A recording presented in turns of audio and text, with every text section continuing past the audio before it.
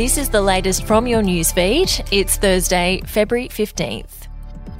At least 40 guards will be deployed to protect NRL players in Las Vegas, with players warned over sex traps and extortion scams. Las Vegas police boss Kendall Bell was called in on Wednesday by the NRL to address players and officials from the four clubs ahead of the code's historic premiership kickoff in America. It comes just 48 hours after the Broncos' drunken bust-up involving skipper Adam Reynolds and Pat Carrigan that's triggered fears of a potential Vegas scandal. Linesmen crucial to reconnecting electricity have been accused of downing tools as thousands of Victorian homes are left without power.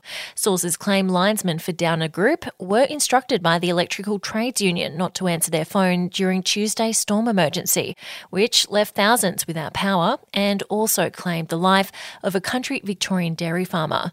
The Herald Sun understands they walked off the job, claiming their work vehicles are unsafe. And South Australian criminals are flouting home detention conditions amid claims authorities are failing to properly respond to overnight alerts. Sources have told The Advertiser breaches are being increasingly responded to late or not at all because the Correctional Services Department has no staff available during an 8-hour period each night. A spokesman for the Public Service Association said the union has raised these kinds of staffing issues with DCS over a long period of time. And we'll be back after this. In New South Wales, a motorist with custom number plates seemingly glorifying the October 7 Hamas terror attacks on Israel now claims he's lost them after being ordered to turn them in. Transport for New South Wales has ordered the owner to provide a statutory declaration as to how the plates went missing. False declarations can carry a $22,000 fine or up to 2 years imprisonment.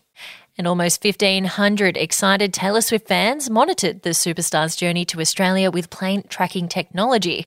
Flight VJT 993 from Honolulu landed in Melbourne just after midnight for the Australian leg of her Eras tour. The Bombardier Global 6000 private jet was also the most tracked aircraft in the world on Wednesday. And it's been a busy week already for the superstar, who performed in Japan before heading to Vegas, where she watched boyfriend Travis Kelce win the Super Bowl. And we'll have an update to your newsfeed tomorrow.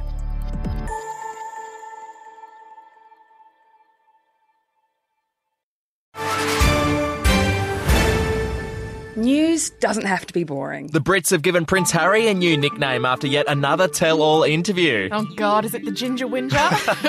Let the team at news.com.au get you up to speed each day with their podcast, From the Newsroom. A couple were busted joining the Mile High Club. Well, I guess they can't fly Virgin anymore. Politics, sport, red carpets, royals. Get all the goss in just a few minutes. Follow From the Newsroom wherever you get your podcasts from.